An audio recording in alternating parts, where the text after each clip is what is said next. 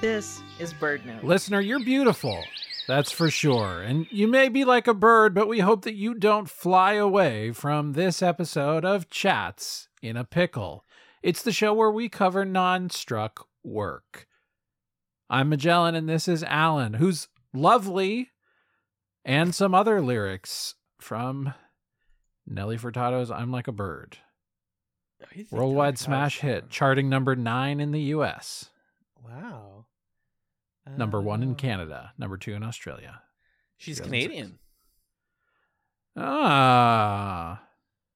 That's wild Yeah, that she did I'm Like a Bird and then was also in the music video, or she sings Promiscuous with Timbaland, which when I was like 13, I don't want to age myself, 14, 13 years old, was the sexiest video of all time. It's nice that it was, sexy and top vocabulary. Yeah, exactly. I did not know what the word promiscuous meant before that at all. But it's like just people dancing in a club, and I was like, what's going on? My brain is, I don't know how to process this. Same thing with AO Technology, which was, I believe, 50 Cent and Justin Timberlake.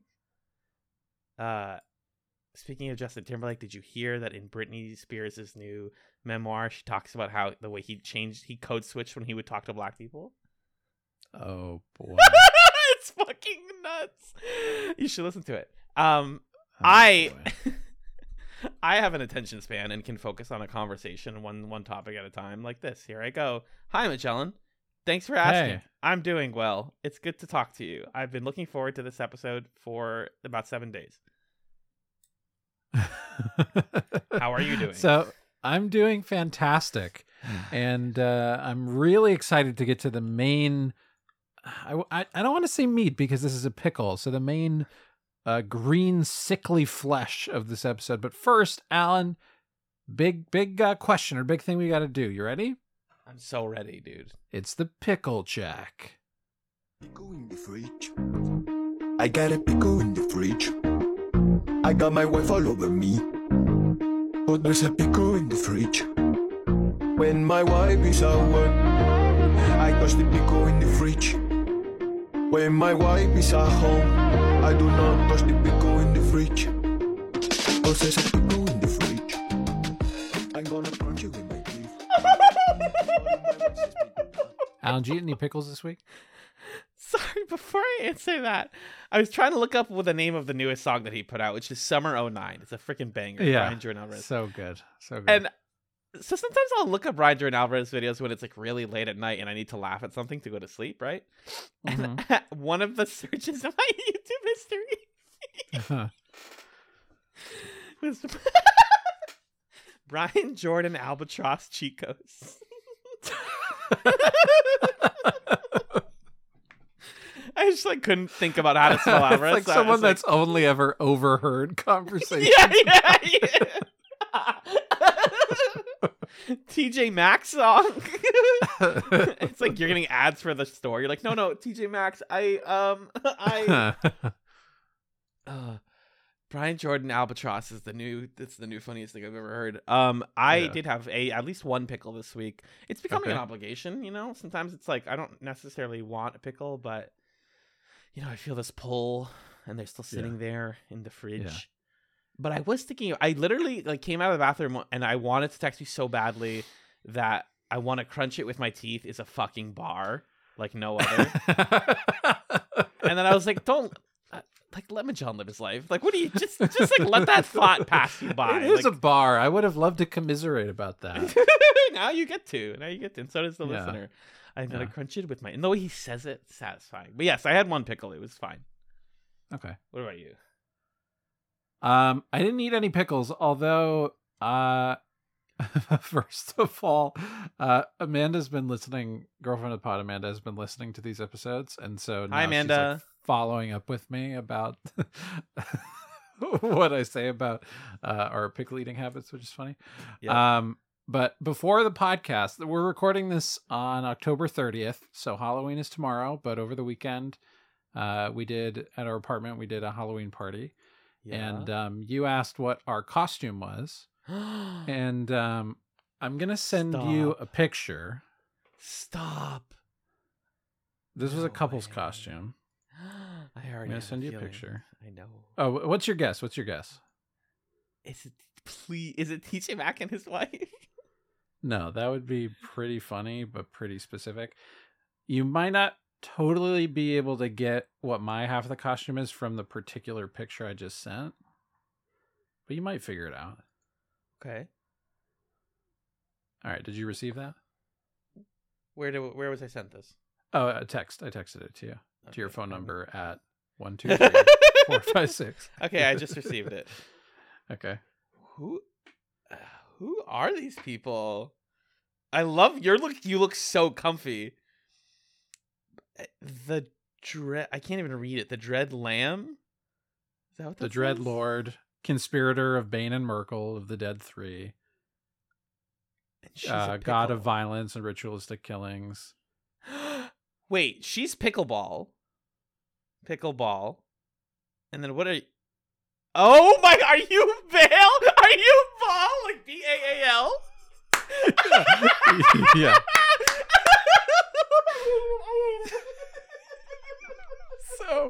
So we both, our couple costume together was Pickleball. Amanda's wearing a pickle costume and has a pickleball racket and a ball. And then I'm Ball, Lord of Murder of the Forgotten Realms, made famous by the Baldur's Gate series of video games. And I have a pickleball paddle that I taped a bone knife to. So it's a paddle on one side, knife on the other side. And I've got my evil robes and stuff. I saw this tweet format this week that was like, I hate gay Halloween. Why are you like the dog from Air Bud in the background of one scene? So this is, I hate gay Halloween. Why are you Pickleball? That's high level. Did anybody get it? Did people have the same moment that I just had?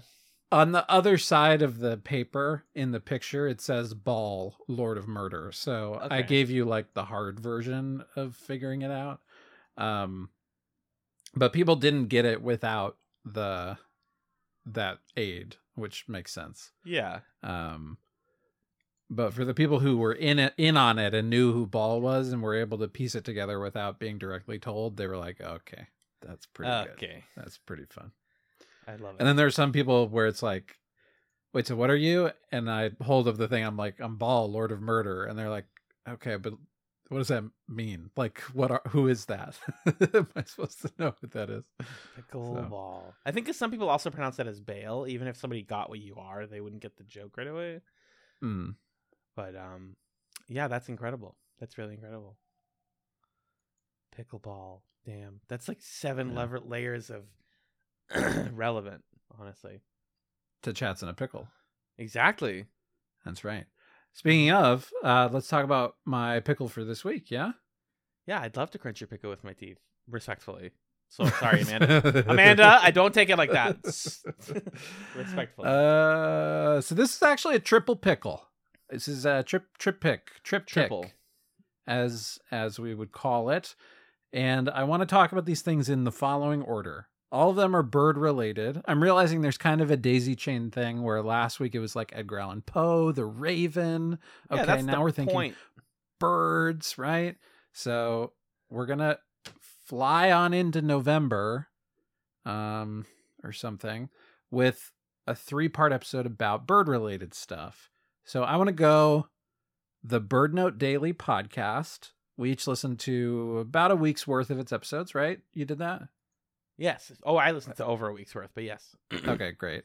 Then I want to talk about the Merlin Bird ID app and our experiences with it. Yeah. And then I want to talk about the bird documentaries playlist experience that we both had as the third part. Does that sound good? That sounds perfect. Okay. And there's going to be a home game for this episode for the listener. I want you to go get the Merlin Bird ID app, and I want you to have it ready to identify by sound ID. This is the Cornell Labs. This is from their ornithology thing. So like this is some real stuff that it can do.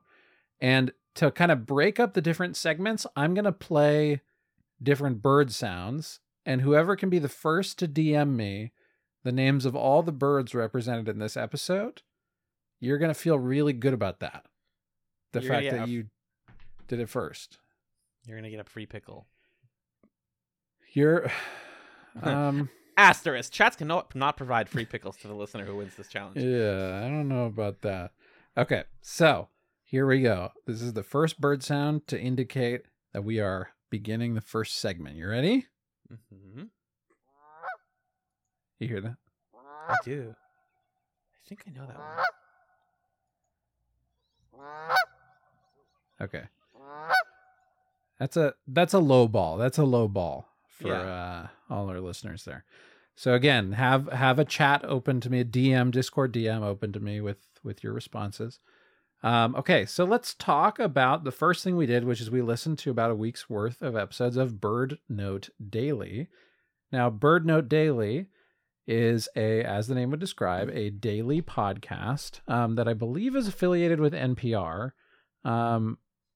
And essentially, it is a podcast where they share so usually it's facts and things that are bird related, and that are meant to be informative, but also really meant to be these kind of sonic landscapes that involve bird calls and other sorts of things. So it's kind of educational, but it's also kind of meditative. Really, the episodes don't ever last longer than about 2 minutes or so. And yeah, had you heard of this podcast before this or anything like that? I had not. Yeah, I do love short form podcasts. I'm a big fan of the Merriam-Webster Word of the Day. I listen to that every day and have for 4 years now. I listen to The Slowdown, which you recommended. That's a poetry podcast, every day. And I listen to The Best Advice Show, which is also a 5-minute micropod kind of. But I had never heard of Bird Note Daily. No. How did you hear about it? I don't remember how I heard about it. Also, I don't actually know if it's associated with NPR. I think I may have made that up. But I was not able to find much about this podcast when I was Googling it, which is interesting. That's why I'm how did you find it? It airs on, I think, terrestrial radio on an NPR affiliate, maybe. And then it gets distributed online as a podcast. But it's a Seattle-based show. Anyway, it's produced by the Seattle Audubon Society, a chapter of the National Audubon Society. Gotcha. Yeah, I think, I don't remember, maybe it was suggested to me by my podcast app or something, or I'd kind of searched for short podcasts. I don't know. I've for a long time had a sort of side fascination with birds. One of my favorite things ever, historical little curiosities, is when I was in college in the special collections at the library. I was in a history class where they took us to the special collections, and they showed us one of Audubon's original, whatever the book was called, Birds of the Americas or something like that. It's this big book with these early sketches of birds in America at the time and stuff like that. I just really like. When I was a kid, I loved watching animal documentaries and things like that. So for whatever reason, either I sought this out or the algorithm figured that out about me.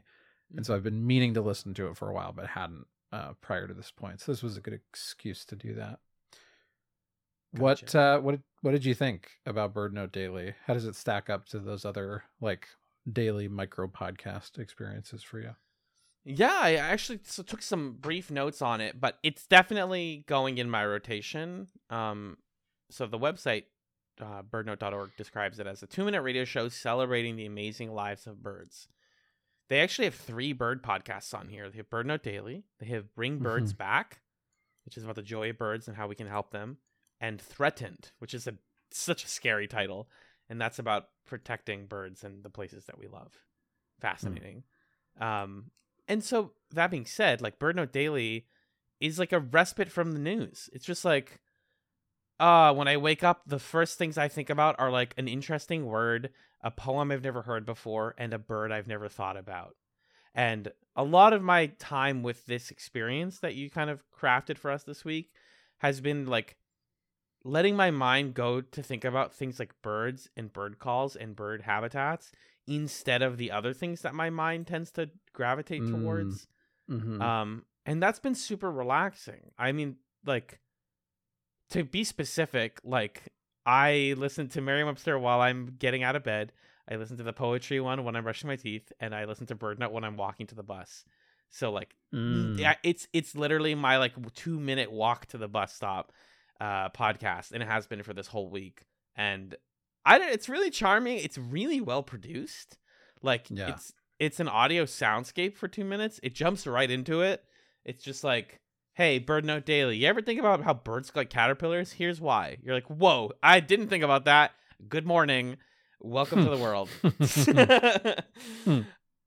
And there's so many topics. You know, I keep thinking like there can't be this many topics, and I scroll back and back and back and back, and there's just so many. Some of them came up even in the footage that we watched, the documentary footage that we watched, but like birds are freaking cool, and there's so many different kinds that I even struggle to believe these are all in the same species, you know? Like the fact that a hummingbird and a dodo are even in the same species is like confusing to me, or that a peacock and a hawk are in the same species. I'm like, those are they're probably different... not the same species, but sorry, what's the word I'm looking for? I don't know. Genus? It's been a while since. No, genus is too small still. I think it's like order, probably, or something like that. Anyway, we learned this in a class at one point. But like, that they're all in I know the is same... King Philip came over for good sex. That's all I know. That's all I need to know, baby. I mean, like, that they're in the... There's a word I'm thinking of. I have in my head. I can't think of. But they're in the same, like, category. Let's say that. Yeah. It's just so interesting to me. Like, there's an episode called The Birds of Yoga. You know, talking about, like, pigeons, crow pose, eagle pose.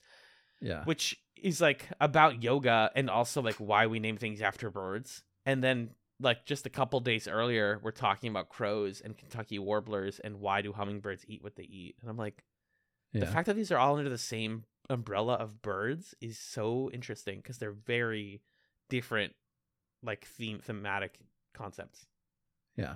Class, I think, is the word we were looking for. They're in the same class. What did you think of BirdNote Daily? Yeah, just to kind of continue on what you were saying there. What surprised me about it, I also really loved it, and it's like, okay, this is going to be a daily experience for me. Because like you were saying, it's this very surprisingly immersive experience because it really plays with stereo audio, and it's not just like they play a bird sound, they're bringing other sounds into the soundscape. There was one of these episodes that was like I think it was the Surfing with Scoters one, where they like play a Beach Boys song at the beginning, and then they bring in these wave sounds and the bird calls and stuff.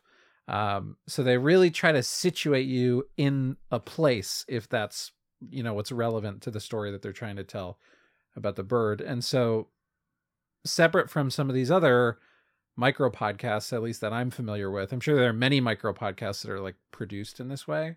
But separate from the ones that I've listened to, like Merriam-Webster Word of the Day or The Slowdown or things like that, this is a storytelling podcast. And so each of the episodes sucks you in and also has an element of surprise to it that's exciting. Because the nice thing about something like The Daily or Merriam-Webster Word of the Day or The Slowdown is there's a rhythm to each of those episodes. You know exactly how it's going to be structured. You know what to expect. You know that Peter Sokolowski is going to give you the definition, give you, in a sentence, the etymology of it, and then he's going to tell you to go to the website and whatever. And you can kind of set your watch to that podcast. But with this one, you have no idea what's coming in BirdNote Daily. You don't know from what direction they're gonna hit you, And yeah, like you pointed out the Birds of Yoga one, but when that one came up in my head, I was like, oh my God, they can do infinite bird note dailies. They can do so many of these because you've got like different types of birds, different ways that birds have evolved, different activities that birds engage in, different ways that human beings think about birds. You've got the one that's what makes an efficient flying bird. So this question about like analyzing birds from that perspective, like almost a mechanical perspective. There's so many lenses you can take on birds, and it's like a fun exercise in showing you how many different ideas there are within this space. Because I think when you initially hear, oh my God, it's a show where every day they give you 2 minutes about birds, you're like, well, how could they do that? Because you can imagine how they would do that for Merriam-Webster word of the day. Okay, yeah, there's a lot of words. They could give me one of those a day. Today's word is promiscuous. Whatever. So I was really delighted by, all the ways that they approached it, how different every single one was. And it kind of fits that moment in the morning podcast rotation, like you were saying, of, okay, I've woken up with the first two that I know exactly how they're going to go. And now my brain is ready for like that first spark of curiosity of the day. Exactly. And Bird Note Daily is going to awaken me to that. So I really liked listening to it for that reason.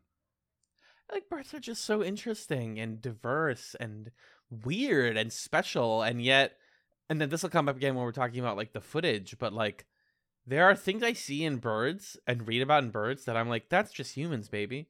I know like it's inherently human to see ourselves and everything, but like there was, mating rituals and stuff and patterning and posing and stretches that birds do that I was like, yeah, I like know that humans do this, and we think of them as like completely different, but there's overlap. And I think that's like the ultimate appeal of all this stuff, is the sense of like, this is a real living thing that has its own whole world, and it doesn't have to deal with like the news or social media. It just exists. These birds, they just vibe and eat and feed their young, and that's all their whole life is, and that's fucking awesome.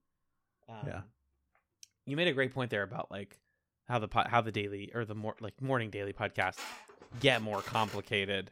It's why I don't listen to like, I think it's called The Daily, like the New York Times one, because I don't want that, but for the news. Like I have, newsletters for that when I get to the office and I like sit down and open Gmail. Yeah, right.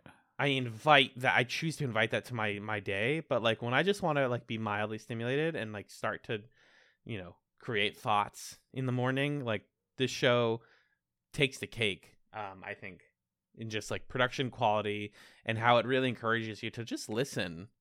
Cause like, I don't know, when I've listened to these things for years, like I said, and like I couldn't tell you a single thing about a word of the day episode, except for the very, very rare ones where Peter like kind of goes off script and gets a little funny with it. There was one recently where it was like, this word doesn't have an etymology that we're familiar with. Anyways, it's a pretty interesting word, huh? Isn't that weird? Okay, bye. It's like, wait, huh? What, Peter? Why'd you choose that word then? But with Bird Note Daily, because every single one is different, it's like, I'm just going to hit play, and this is going to be weird, and I'm going to learn something today. Great. My favorite Merriam-Webster word of the day episode is the one where, I forget what the word was. I think it was prostrate, and he goes into this whole segment about like, all right, look, there are lots of words for lying down, and they all mean something slightly different. So I'm going to run them down real quick. There's prone, there's prostrate, and he does like 4 or 5 synonyms and explains how they're all different. Yeah. That one was pretty fun. Let Peter be weird. Let the birds be weird. The birds are weird. That's the great thing about this. Yeah. They've got older episodes in here too. Like there's the one from October 18th is about a Lego bird. So like they don't even need to cover real birds. They can do whatever they want. They can do my god, what if they did episodes on fictional birds? Yeah. Like not just Lego, but like I'm sure they have. Like the bird from Aladdin, like the parrot. Mm-hmm. Wow. What a concept. Yeah. Oh, good Mike. Iago. I couldn't remember his name. I knew it was something cool. Yeah. Yeah, I can't any believe other you almost thoughts got on? Oh, go ahead. Yeah, my last thought is that I can't believe we got nearly 20 minutes out of a 2-minute bird podcast. I'm impressed. All right. Well, we're going to transition over to our next segment, but first. Huh. Can I get that one more time? Here it is again. Yep, there it is. Got it. Okay, I think I could Now guess that one as well. Yeah. Now, I will say, to be fair to our international listeners, I'm using the birds that are from the Northeast United States pack, so you may want to have that pack downloaded. Yeah. Because that's the only one that I have. Anyway, so let's talk now about this little application that we got on our phones, the Merlin Bird ID app from Cornell, the Cornell Lab. And tell me about how you came across this app or knew about it. And if you have any experience bird watching yourself, curious. So I remember caring about bird watching when I was really little, and I would like get those little books that are like, chronicles of, if you see this bird, here's what it is. Like, it looks like this. It has this color. Mm-hmm. I thought that was really interesting, but I never like got deep into it. It was like a, passing youth curiosity. And I think it was less than a year ago, that the Morning Brew actually posted about this app. And they were just like, yeah, here's an app and what they had framed it as, and this is true, is that Cornell Labs is taking the audio that you're recording and sort of like building a network. So it's like technically a data collection app in addition to being a bird ID app. It's part of a bigger experiment so that they can hear the environments that birds live in. Which to me makes it feel not like an invasion of privacy because it's entirely opt-in, but it's more like you are participating in research and getting information out of it, which I think in the context of like why people download apps like this is pretty cool. And feels equitable, because I don't think you could give an app away like this completely for free and just be like, all right, you guys get a thing and we get nothing out of it. It's like, no, I think Cornell gets value out of the stuff that you're recording. Cornell Labs does, I mean. And you get to feel like a gosh dang Pokemon master collecting bird sounds. So I had not used it. I think I used it a little bit, but I'm on an older phone right now, and my biggest issue with this phone, and the reason I ordered a new one, was space. So you have to download the audio packs for the app to work. If you record a bird sound without the audio pack, it'll never know what it is. I tested that on this most recent adventure. And it's like they don't have a single sound in there unless you download the pack, and just the Northeast United States is a gigabyte. So I had to like delete a bunch of stuff on my phone. Point is, just the sense that like what this really did for me, it's not just like, oh, I recorded stuff and I caught it, I found a bunch of birds and it felt like being a Pokemon master. It made me realize that birds are everywhere. Which is weird to say, but like I'm wearing my AirPods. I had the same experience. Yeah, I'm wearing my AirPods for 90% of my commute, and I take them out for 5 seconds, and not only do I hear, but I literally started to see more birds. And I was like, have these always been here? Like, that's just, there's this like specific part right in front of the train station I go to where there's a bunch of sparrows every morning, even after the rain. Like, it's been a very rainy week, so I have unfortunately not been able to get a lot of bird sounds. Right, but early in the morning, I'll get sparrows. Later in the afternoon, I was getting like, I think I got a blue jay somewhere. And I was like, holy crap, cool. It's so rare. It's freaking fun. It's very satisfying. And it makes you realize like, oh, I'm hearing a different sound. Is that a different bird? Because you start to recognize what a sparrow sounds like when you hear a million sparrows. Bird Note Daily has an episode called Changing How You Hear the World, which is about this concept, but like how there's just, and this is like kind of artsy and foofy, but there's so much music out there that we're not listening to. And it's birds, So that was like my general experience with using the app. What about you? Yeah, I had a very similar experience with it where I used it this morning from my walk from the train station to school, which is about a 10-minute, 15-minute walk or so. Yeah. And I figured, well, actually the first thing I used it for was I held it up to Melon while she was purring to see if the app would think that she was a bird, and it didn't. I was hoping that she would chirp at it, because in the morning when she's hungry, she chirps at me to wake me up. But she was already purring because she had already seen that I'd put food in the bowls and they were just sitting up on the kitchen counter. So she was like not worried about trying to convince me of anything anymore. I would be curious. Sometimes, have you ever seen this? Like when a cat hears birds, they'll start making bird sounds. No, I haven't seen that before. It's like really creepy. I wish there was a way to induce that so that I could see how the app reacts to that, but I'm not sure how I would do that. Anyway, so I had the app with me on my walk from the train to school, and like you, it's been pretty rainy here the last couple days, and it was kind of rainy this morning, so I was worried I might not get much. And walking out of the train station, I immediately, because my eyes were looking, saw perched on top of the stoplight like 10 pigeons just sitting in a row, and suddenly, like whooshing out from the sky, there was this huge flock of pigeons that just started flying in a circle, like around and around this stoplight 3 or 4 times in a row. And I took this really eerie video of the kind of gray morning sky as all of these pigeons just start swooping around and around it. And I'm like, does this grim omen occur every morning, or am I cursed? What's happening right now? But that was pretty fun.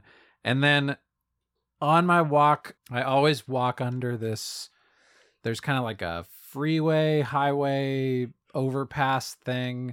There are a lot of pigeons that hang out under there, and the ground is always covered in pigeon poop, and people like throw bread crusts and stuff there, so a lot of pigeons will eat there. So I tried to get some pictures of them to use the app because they weren't really cooing all that much.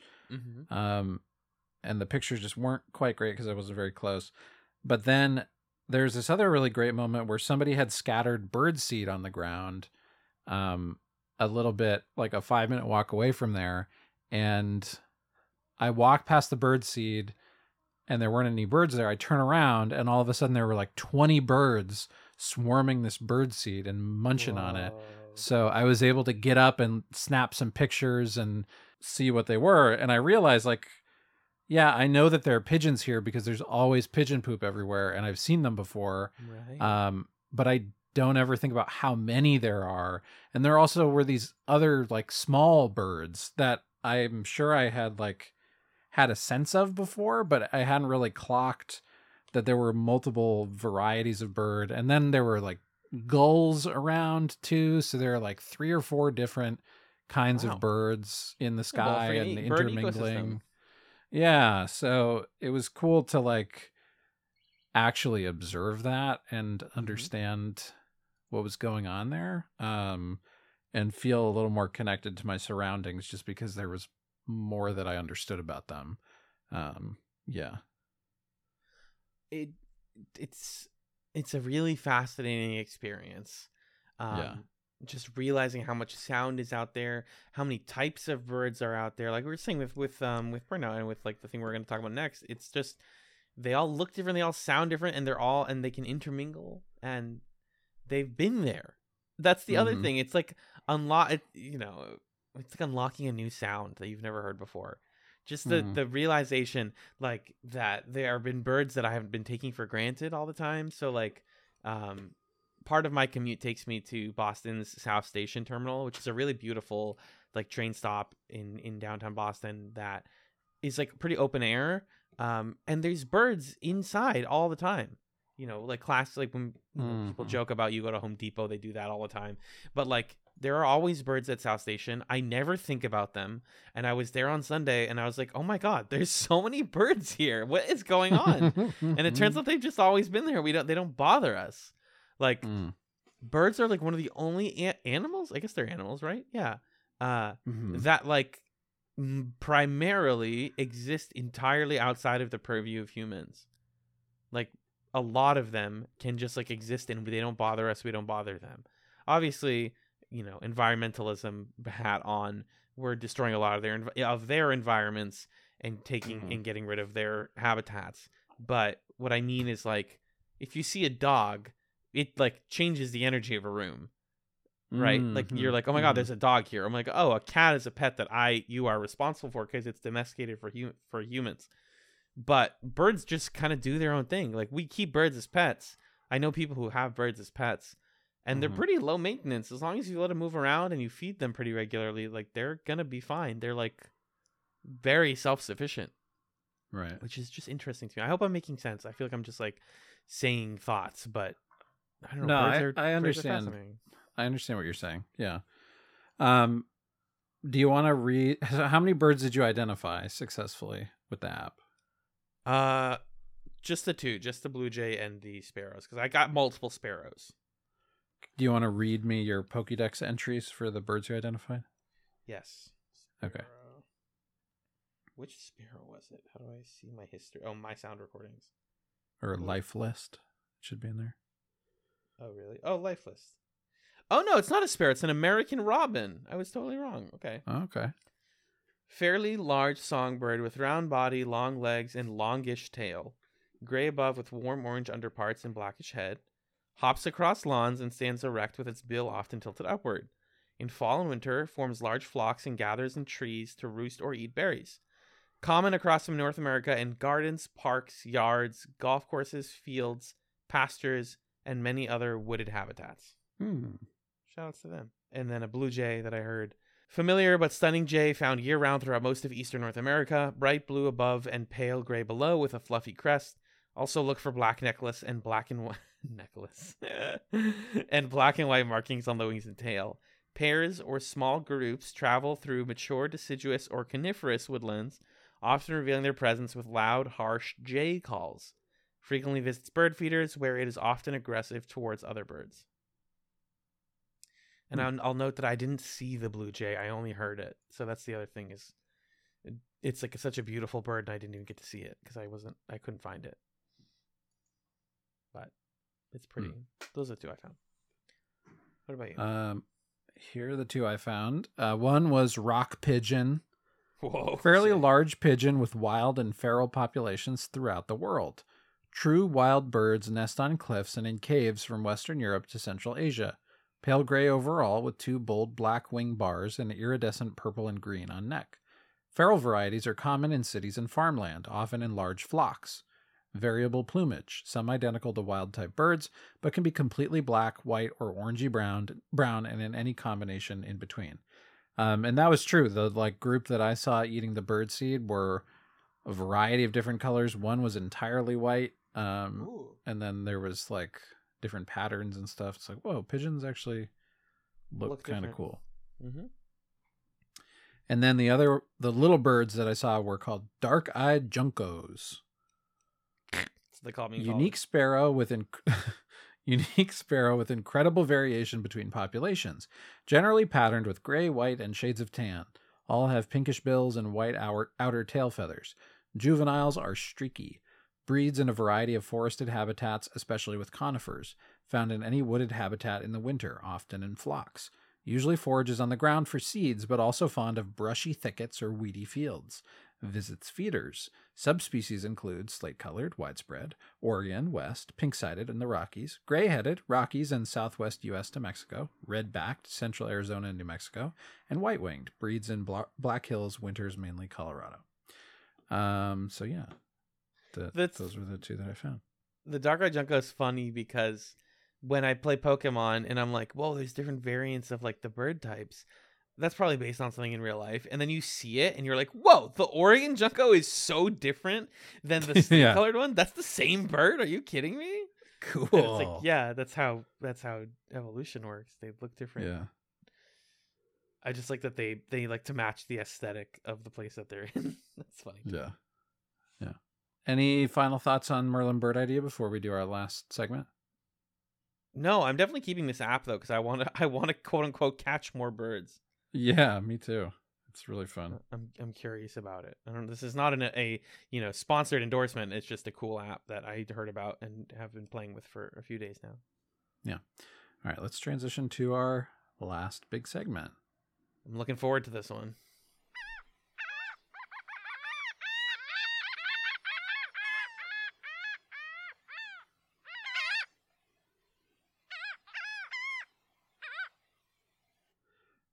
Okay, so this last segment, I think I talked about this last week. This is something that I invented somehow in my sophomore year of college. This was kind of around the time that I was like a little lonelier, maybe experiencing some depression, maybe experiencing the effects of some undiagnosed ADHD and executive functioning disorder type stuff. And like all of that was happening my sophomore year of college. And this experience was like a very soothing thing for me and helped me to feel centered and able to confront a lot of the tasks and things that I had to do at the time. I called it bird documentaries was sort of my shorthand for it. And at the time, I specifically was watching a series of documentaries that I'm not going to name by name, but it was, what's his face? David Attenborough. David Attenborough. So, big ups to him. I watched this clip of a talk that he gave, by the way, the other day where he was saying that 70% of the world's birds are domesticated by humans. Whoa. Most of them are chickens. Oh. Yeah, which is kind of wild to think about. Truly. Anyway, so I would watch those documentaries, I'd put them on mute, and I would play music, and I would just kind of see if stuff lined up. And there were like 10 episodes in that docuseries, and I went through them all, and I did that with them. And I would watch some of them with people who lived in my suite with me, or I think I did this with Arthur, and so he brought it up in the Discord as like a thing we could do on one of these episodes. And he was actually the inspiration for this episode, reminding me of that. So thank you, Arthur. Thanks, Arthur. But yeah. So I found a documentary for us to watch that I won't, again, name by name for it might be struck work reasons. It's kind of a gray area, so let's just avoid it. And Alan, you constructed a playlist, and I constructed a playlist, and we watched on the same documentary. Yeah. So we had very different experiences from each other by virtue of creating independent playlists, which is exciting to me. Indeed. And I'm so curious. I really hope we have at least one overlapping song. I think that would be absolutely incredible. It would. Yeah. But with this playlist, I didn't have like an overarching theme. I was just like following the scenes and listening to the narration and paying attention and being like, what song speaks to me right now that I would set this to, this moment? Because the documentary is split up into like little chunks, like about this bird and then this bird and this type of environment. And so I ended up with 16 songs, making a 57-minute and 17-second long playlist that follows the arc of the documentary. Okay, so you listened to the documentary, like the actual audio of it?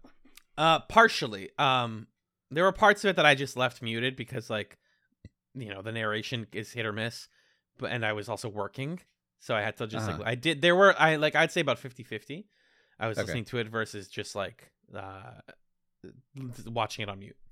Gotcha. Great. Very cool. Yeah, I had it on mute the whole time, but I had the subtitles on, but I wasn't really reading those. And I created my playlist beforehand of songs that I thought might be good. And then as I was watching, some of my songs reminded me of other songs that I added in on the fly. So my playlist ended up being longer than the documentary itself. I only got through about 14 songs. How do you want to do this? Should we just tell each other our playlist, or talk about highlight moments, or what do you think is the best approach to this? I think if we go back and forth and go down our playlist in order, song by song.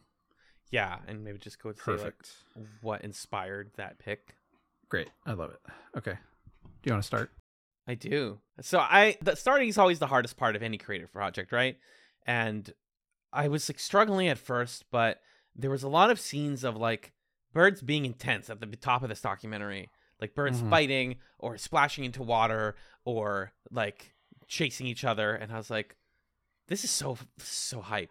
And the first thing that came to my mind, and I just don't know what inspired other than that sense of like intensity and violence, was the Bulls on Parade by Rage Against the Machine.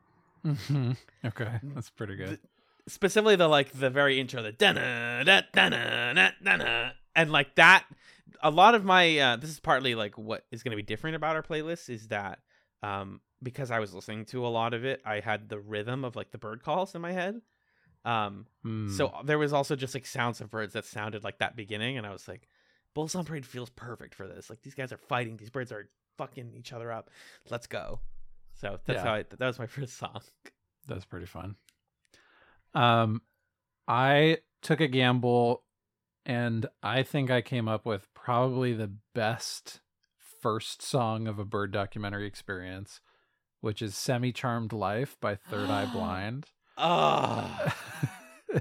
It went perfectly with like the opening credits coming on, and then at the beginning they sort of do this like overture of here's some of the birds you're gonna see in this documentary, and so it's like boop boop boop do do do do do do do, and there was a great part where there was this little guitar riff that happened at the same time that it cut to an extreme close-up of a bird's eye.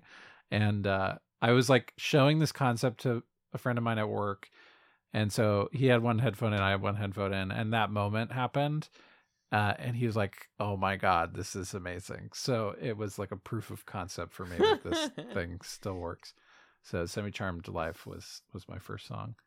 That's fantastic. Yeah. Emotionally, mine got a lot more chill right after that. So my second song was Cupid by the K-pop group 50/50, which was very, very, very, very popular on like TikTok and social media for a few months, because this one was more of like the intro to me, not like the cold open of like, here's a bunch of birds. It's like, oh, here's a bunch of beautiful birds outside. It's summertime. There's sun, there's light, there's happiness, there's birds falling in love, there's like mating rituals. Cupid is a very sappy love song, and the rhythm of it fit what was going on. I've also been listening to a ton of Sabrina Carpenter recently, and in creating this playlist, I discovered that she has done a remix of that song, or like a feature on it, and so that's specifically the version that I think fits the most with the second part was Cupid, the twin version, which is the English version featuring Sabrina Carpenter. Gotcha. My second song was the song Here Comes the Sun by Bill Wirtz, which is different than the Beatles' Here Comes the Sun. I wanted to do a thing where later I have a cover of the Beatles' Here Comes the Sun, but it was the first song that the playlist didn't get to when I was watching through, so my playlist construction thing didn't work anyway, but that's fine. Okay. Here Comes the Sun, the Bill Wirtz song has some weird, like, dissonant chord things happening in it. So I thought it could be kind of interesting because there's a lot of mood switching in the song. And it sort of worked because, like you were saying, there was some conflict between the birds, and then there's like, we're building a nest together for our young, and there was a metaphor there, but it was a little too messy to work. So I don't know that it's a great bird documentary song, but you know, it's worth a try. I forgot how good that song is. I'm listening to it right now. Yeah. I wish I could just play all these songs for you under us talking. That's not a Stark Work thing. That's a copyright thing. You want my third song? Yeah, what do you got? I went hard in the paint, dude. I'm like Amari Stoudemire or come on, think of one more basketball player, Alan. You can do it. Just think of any other basketball player. LeBron James. I'm like LeBron James. I put my third song is Bald by JPEG Mafia. Okay. So he played this song live when I saw him in concert, and it's not only a very hype and loud song that builds really well, but it's giving Apex Predator. And there was like footage of a bald eagle. Yeah. And a bald eagle like soaring and like going down, and it was like, oh, the bald eagle like descends and can see from very far away, and I was like, let's go. And this song fits weirdly. Watch any footage of a bald eagle while listening to Bald by JPEG Mafia, and you'll be like, oh, sure. It hits. It's also just a great song. It samples Ridge Racer 4 R4 Ridge Racer 4, which is incredible. That sounds pretty fun.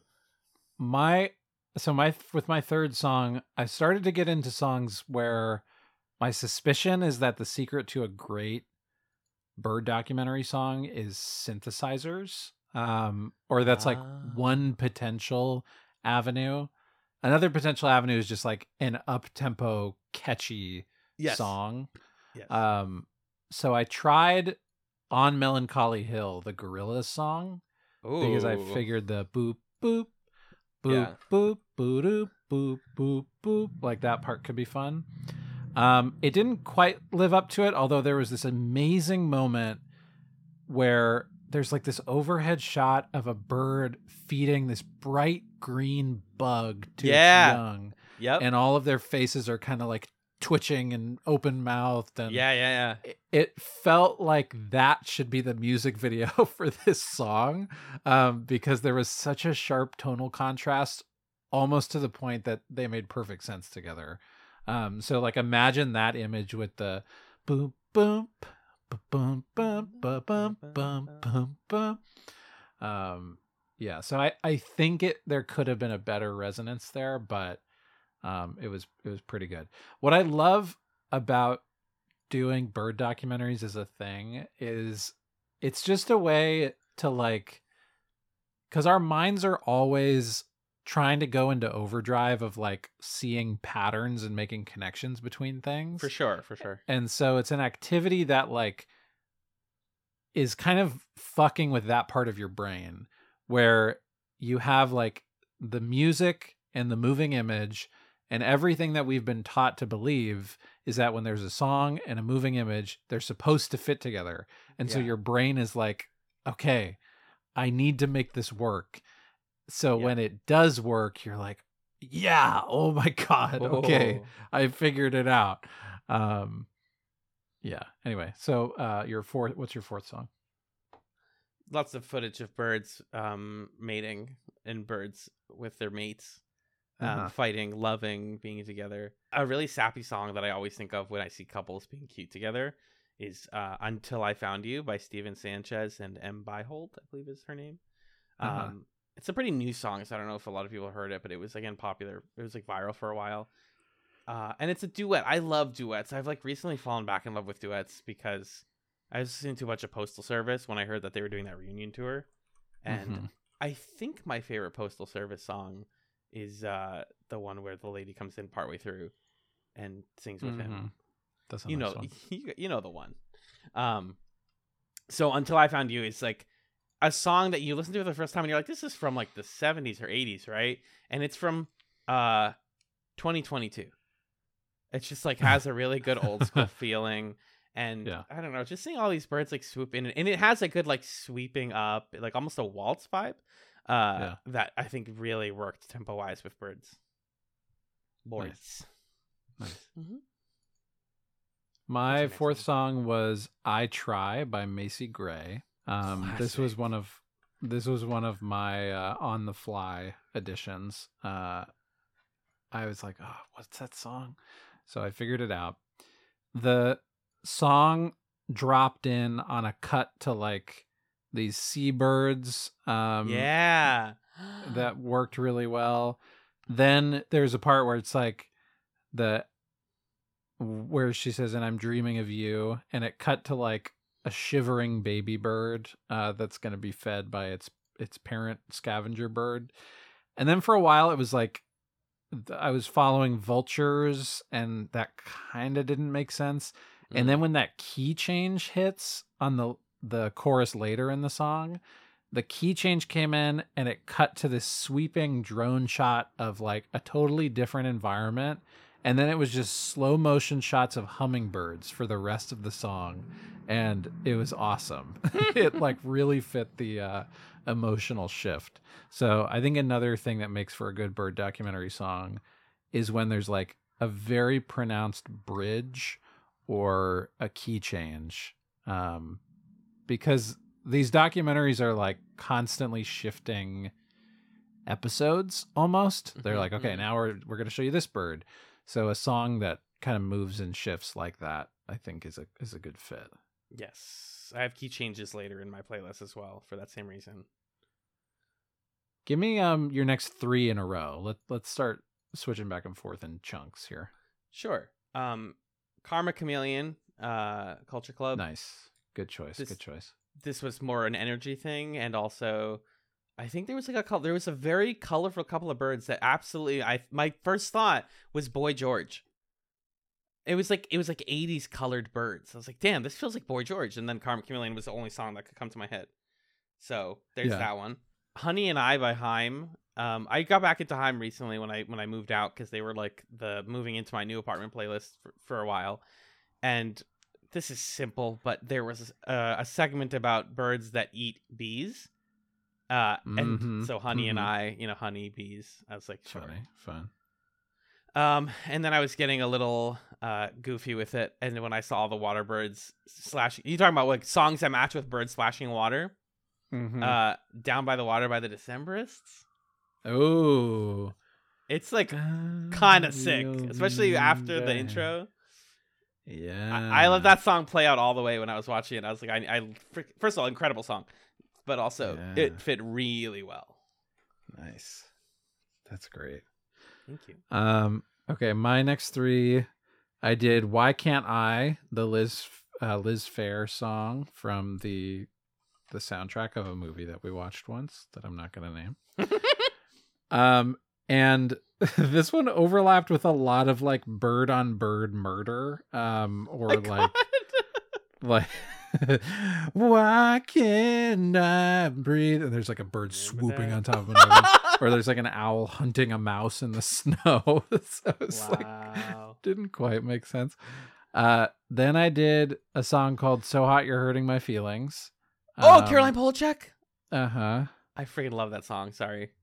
Yeah, that was the one that was playing for me with the birds that were diving in the water. So there's like slow-mo birds submerging in water, and it's going like, Caroline Polachek sounds like she was a bird in a past life, and that's a compliment. She has an incredible voice.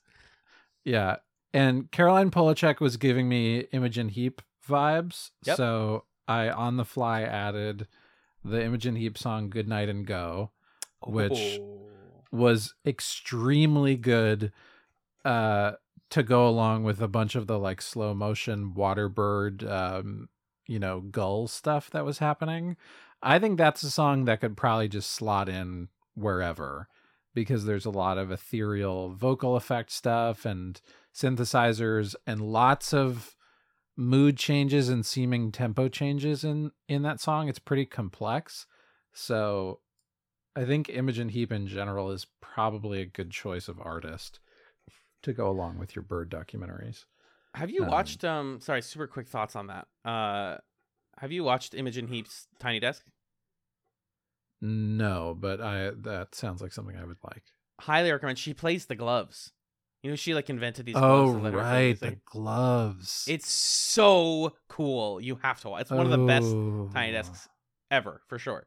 Okay. A lot of people actually compare Caroline to her, and also she's covered one of Caroline's songs before. I'm surprised they haven't worked together.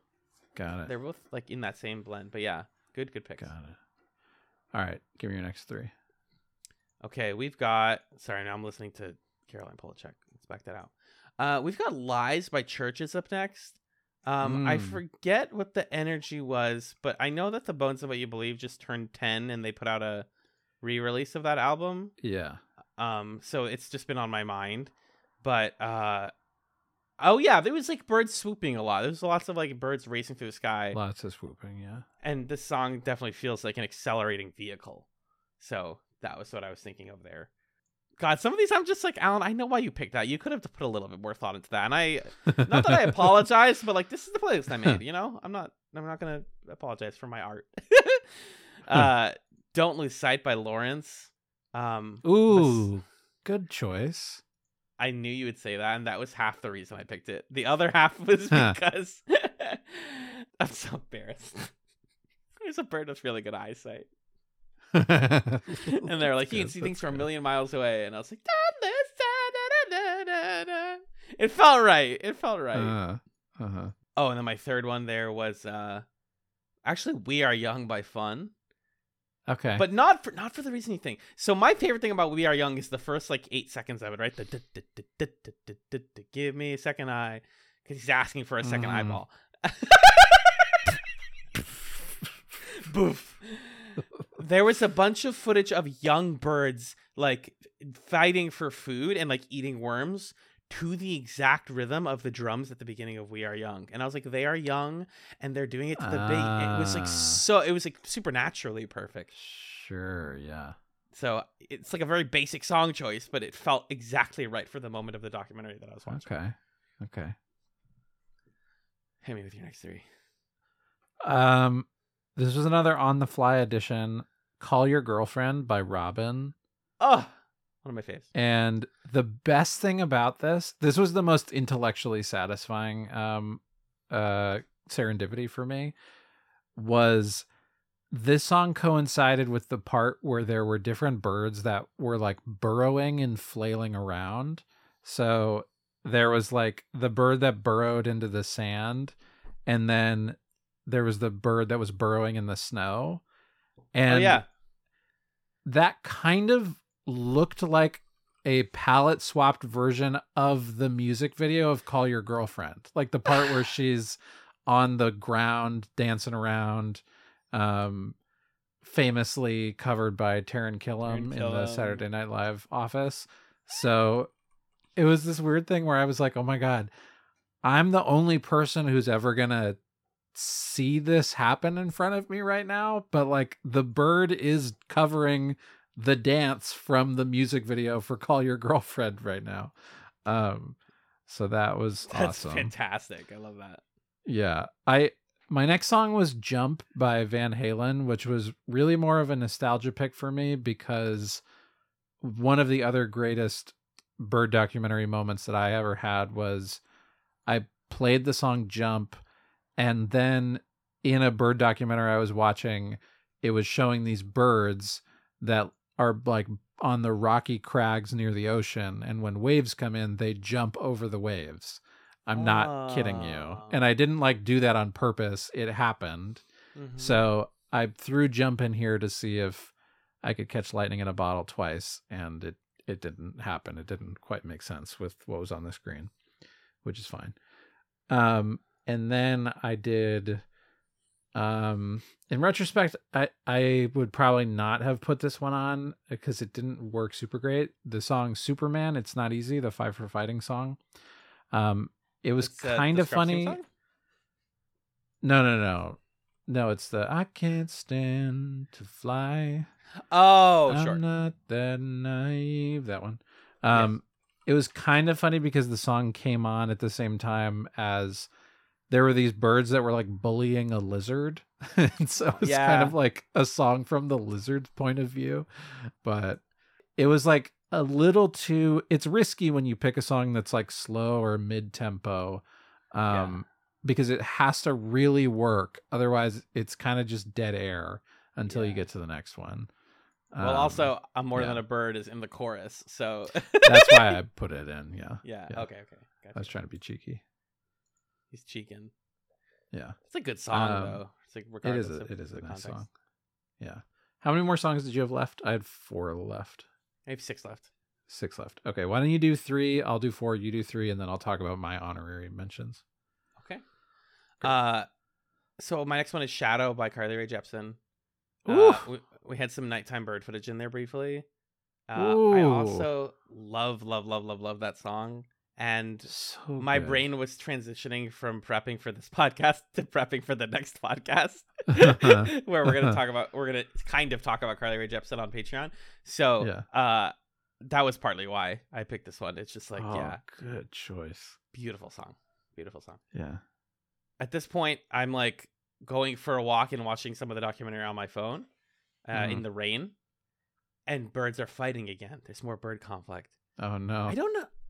Regulate by Warren G and Nate Dogg comes in my head. I'm like, this is the song.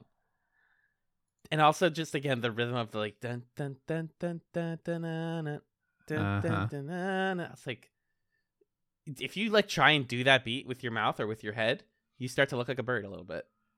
It felt bird like. I love that. So that's one of my favorite hip hop songs of all time. And then because I was then in a hip hop mood, I put on Protect Your Neck by the Wu-Tang Clan. Because there was a bird that was attacking other birds' necks. And I was like, Alan, this is so corny, but do it anyways. That's good. I forgot to mention when Call Your Girlfriend was on. So it was the birds burrowing, and then it was the part where it's showing like the birds that are in the waterfall, and there's the rainbow in the waterfall. And there are all these cool shots of like the spray of the water and the birds inside the rainbow and stuff, and it was just like so gay and cool while Call Your Girlfriend is playing. So that was great. My next song was Vienna by Billy Joel, which was another like slow mid-tempo gamble, and it didn't quite hit unfortunately, but I do think that's a song that has strong bird documentary potential if deployed at the right time. It's really hard. I believe you, but it's really hard. It's tough though.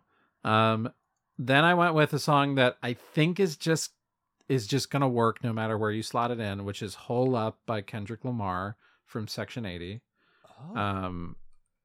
Because it's just like, it's got a laid back groove, but it has a momentum to it that's gonna kind of latch onto whatever it is you're watching.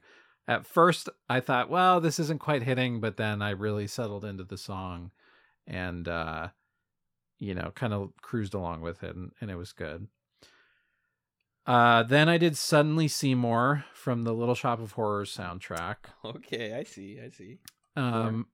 And it was fine up until the very end where they go, Seymour's your, and then it's like, gung, man. And when they started in on the man, that part, it did this cut to like a big flock of birds flying out. It was perfect.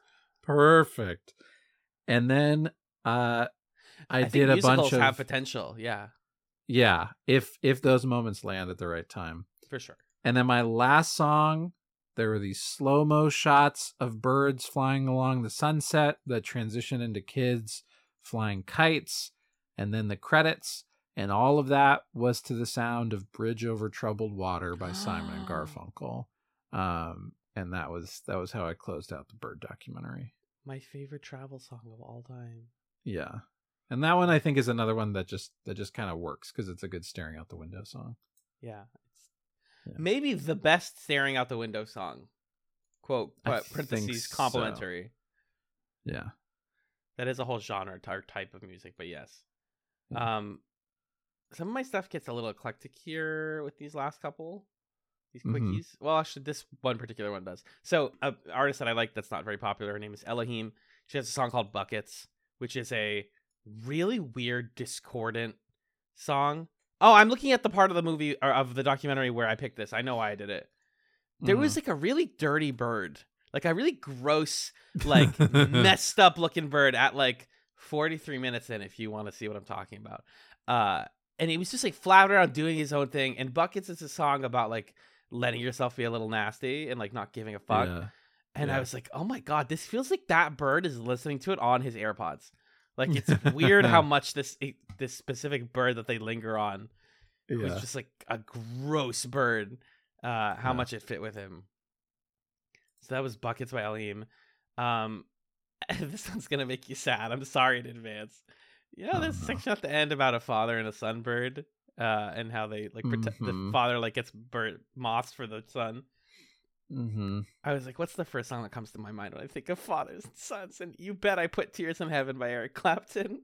Oh no! Nuclear missile strike on my playlist. Oh no! I know, it's one of the saddest songs ever written.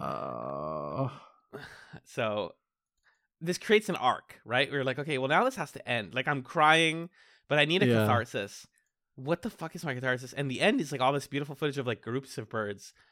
And a song that I recently fell back in love with, especially like when I'm working out, is "The Communists Have the Music" by They Might Be Giants, which is an awesome song that builds so beautifully into a swelling, like continuous chorus that falls over the ending like miraculously. Not only because like this, like all this footage of like migrating birds going together felt very communist to me, but also just like you didn't listen to the narration, but the guy talks about like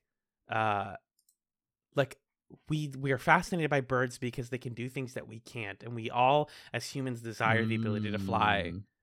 And there's something about the soaring nature of that, and like the footage of the kites, and then the communists have the music that I was like, yes, this is the like beautiful, the cathartic third act after "Tears in Heaven." Let's go. That's great. That's lovely. That was my playlist. I love that. I had a couple honorable mentions of songs that I intended to have in this. So these are ones that I think have potential. And if you're out there and you want to make your own bird documentary playlist, you could try these out. So like I said, I had a cover of "Here Comes the Sun." It's the Richie Havens cover, which has a lot of good... It's a live version, a lot of acoustic instrumentals. I think that could be good. Nina Simone's version of "I Wish I Knew How It Would Feel to Be Free," I think is a fantastic one. 3005 by Childish Gambino. Ooh. Which partly I put because it has a lyrical reference to "Hole Up," the Kendrick Lamar song that I had on there. So I wanted those to echo each other. "Barcelona" by George Ezra is just one of my favorite songs of all time. So I thought it could probably work. "Unworthy of Your Love," the Ben Platt, Zoe Deutsch version is like the version that I listen to. It's a song from the Sondheim musical Assassins. I put there because it's another duet, like "Suddenly Seymour." "I'm Like a Bird," Nelly Furtado, of course. Could be good. "Songbird," Fleetwood Mac, could be good. It's a risky, slow one. "No Shade in the Shadow of the Cross," Sufjan Stevens. Really, you could listen to all of Carrie and Lowell while doing a bird documentary. That's like the saddest song on there. Yeah. That was the goal. But I bet you could do Carrie and Lowell watching a bird documentary, and you would, like, every emotion inside you would flood out of you. It would be a complete cleanse. And then "Talking Bird" by Death Cab for Cutie, but the acoustic demo version from the Open Door EP. Perfect. Not the album version, because I don't love that version. A couple quick thoughts about Sufjan. About Suf, if you will. One, Suf. If you listen to all of Carrie and Lowell, that's how you... That's like the equivalent of wringing out a towel. Carrie and Lowell reference. Yes. Sorry. I know. I got the reference. If you listen to the whole album, it's like wringing out a towel. It'll make you cry like you're until you're dry. He also put out a new album this year called Javelin, like earlier this month, that I haven't listened to and I'm afraid to listen to. And you're like, Alan, the cover art looks so nice. And also, like, how many tragedies can one person have in his life? Well, guys, the third song on this album is called "Will Anybody Ever Love Me?" So we're back at it. We're back at it. Oh, Sufi, I love you for what it's worth. Yeah. Anyways. God. Sufjan Stevens. Gosh. Well, that was fun. That was a really fun exercise. I'm glad you got me. Yeah, that was so fun. Please do this, everybody. Go look up a bird documentary, like an hour-long one on YouTube. That's the only place. Yeah, if you just search bird documentaries on YouTube, there are a bunch of them, so you can find something. And mute it or don't mute it. Preferably mute it, just so you can kind of make the music yourself. And, and specifically, I was also in researching this, I was finding like videos on YouTube that were like 8 hours, 4K, birds with bird sound. Like those videos are no good for this because a lot of them are static shots or like very minimal movement or slow tracking shots. The reason to watch like a produced nature documentary is because it helps you appreciate how much narrative thinking is going into the cinematography of this stuff. Like people who shoot for these nature documentaries are doing really cool, clever things with the camera that are brought out when your brain is like, oh my God, there's a song on that is making me feel something. So I'm really searching for that thing in the image. Mm-hmm. So, find something that was like produced to be watched as a film rather than someone being like, here's a, bunch of moving pictures of birds to help you relax. I don't think that would work quite as well. Yeah, the documentary also has a built-in arc. Like an editor went in and like cut it to be, have an arc. So yeah, definitely recommend. Just mute it and throw it and then put on. And this is, I was telling Magellan, I was like hanging out with an old friend on Sunday and we were talking about like games and things that people don't do anymore. And we were both in an improv class together. And we were talking about how fun it is to do stuff like this where there just is no wrong answer. Because there's so many things that we do in life where it's like, oh, you probably could have done that better. You could have optimized that better. And like, you cannot make a bad bird playlist. I put Caroline Polachek and Wu-Tang Clan in the same, or we in the same podcast episode. We had Caroline and Wu-Tang Clan, and Sufjan Stevens, and to the same documentary. So like, you can't do it wrong, but what you can do is do it. So I recommend that you do it. Great. And now my YouTube recs are like, hey, small birds, 8K Ultra HD with names and sounds. And it's like, no, that's not what I want. Well, that brings us to the end of the bird episode of Chatz in a Pickle. Thank you so much for being a part of this, Alan. I had great fun with this little triptych of ours. Again, see if you can be the first to chat me all the names of the birds you heard on this episode. Here's the last bird. Here's the last one. Ready?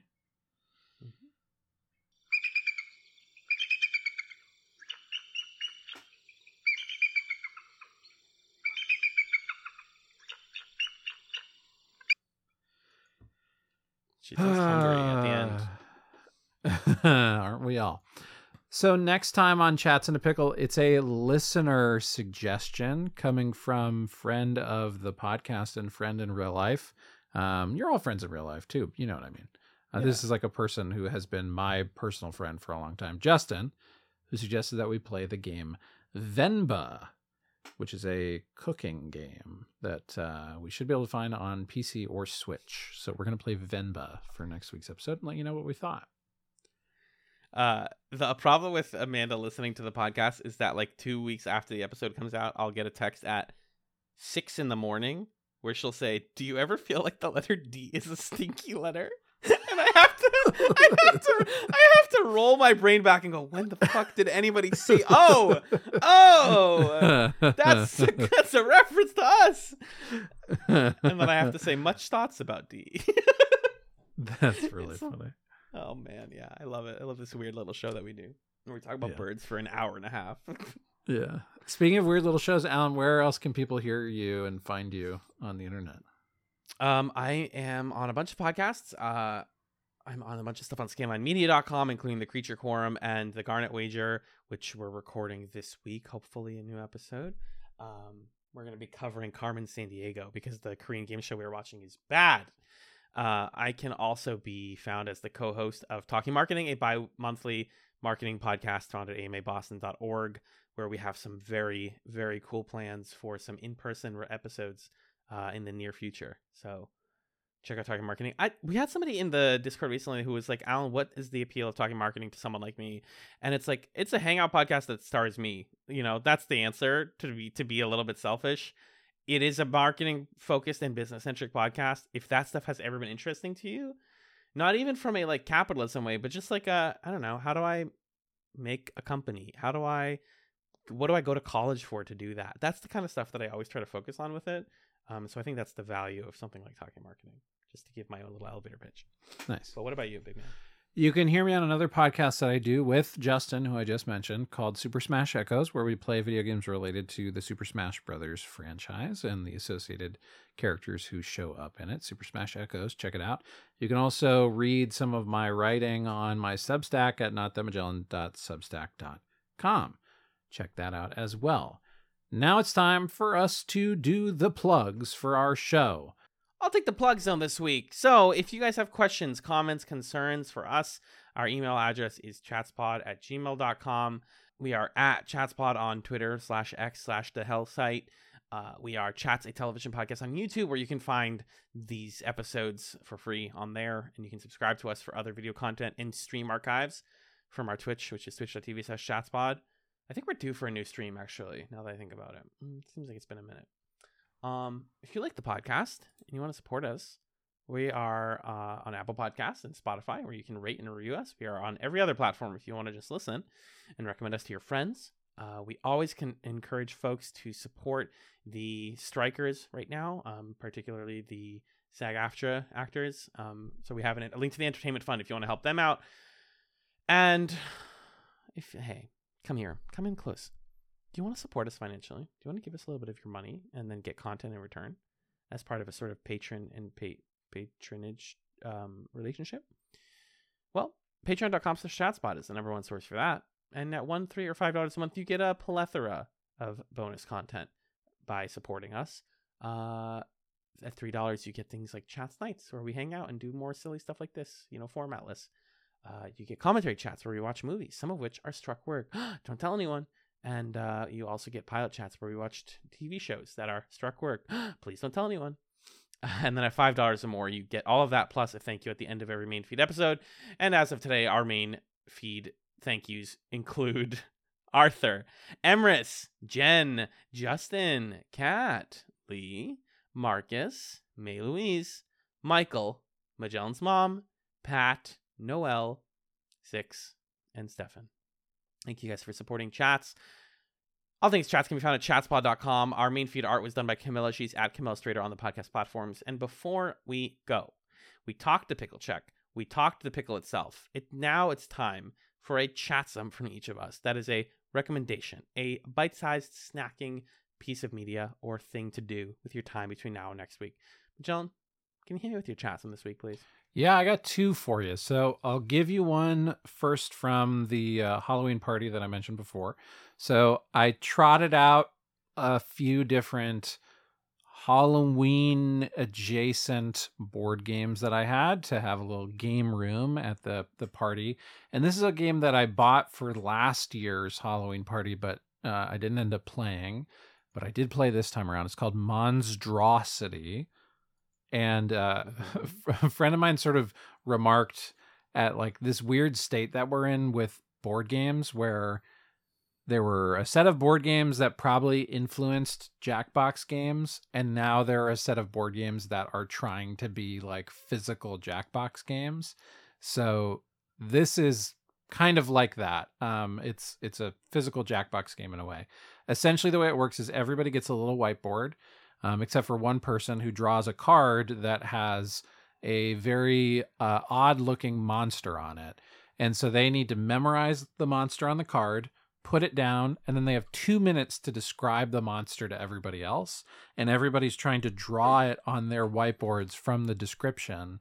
Oh. And then you flip the card over and you compare everybody's drawings to the original and vote on like who did the best job of drawing this monster just from the eyewitness description, essentially.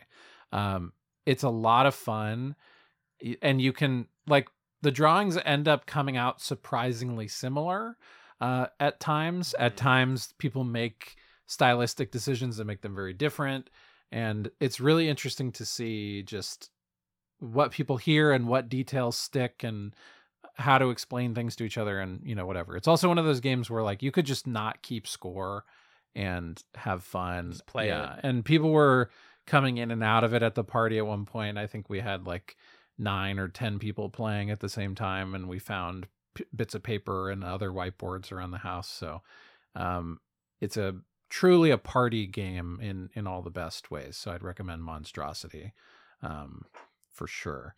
And then my other recommendation is at my friendly local game store, there was recently an invitational, well, not invitational, I guess, but it was sort of like these folks who run a D&D actual play podcast were like, we're going to be at the store and people can come play D&D with us.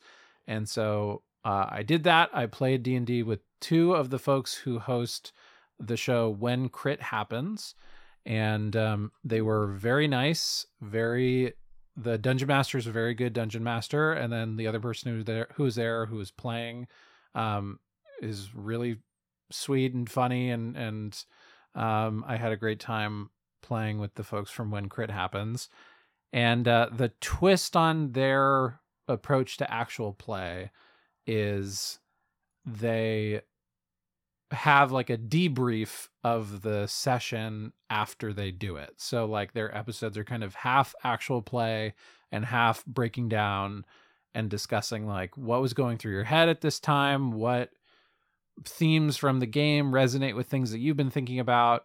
And they're kind of tackling it as like, the reason we like RPGs is because it's a place to explore your identity and real world themes and messy stuff like that. And so we want to actually do that on the podcast. So When Crit Happens is my other chatsum. Can I say something about each of your chatsums really quickly? Yeah. Monstrosity. On one hand, I was a little annoyed because I was like, wait, I invented this game. What are you guys talking about? Because during COVID, I would have some friends, my 2 friends over at the time, and we would play this game, which is exactly Monstrosity, where except instead of monsters, I would just like draw something random for 5 minutes, and then one of the other people would go into a closed room and record a voice memo for 30 seconds describing the drawing, and then the third person would draw it based on the description. And I thought and I actually got that from my Game Grumps video. So like it's a tried and true concept. It's cool that they made it into a board game. Also, definitely gonna check out When Crit Happens. This is like such a simple thing, but it matters to me to see not 1 but 2 they people on a podcast and not feel like I'm nothing wrong with you as the cis man. That's like your role prescribed by the world, and I love that about you. But that's wonderful that this is such a cool, diverse group of people doing this cool D&D podcast. Yeah.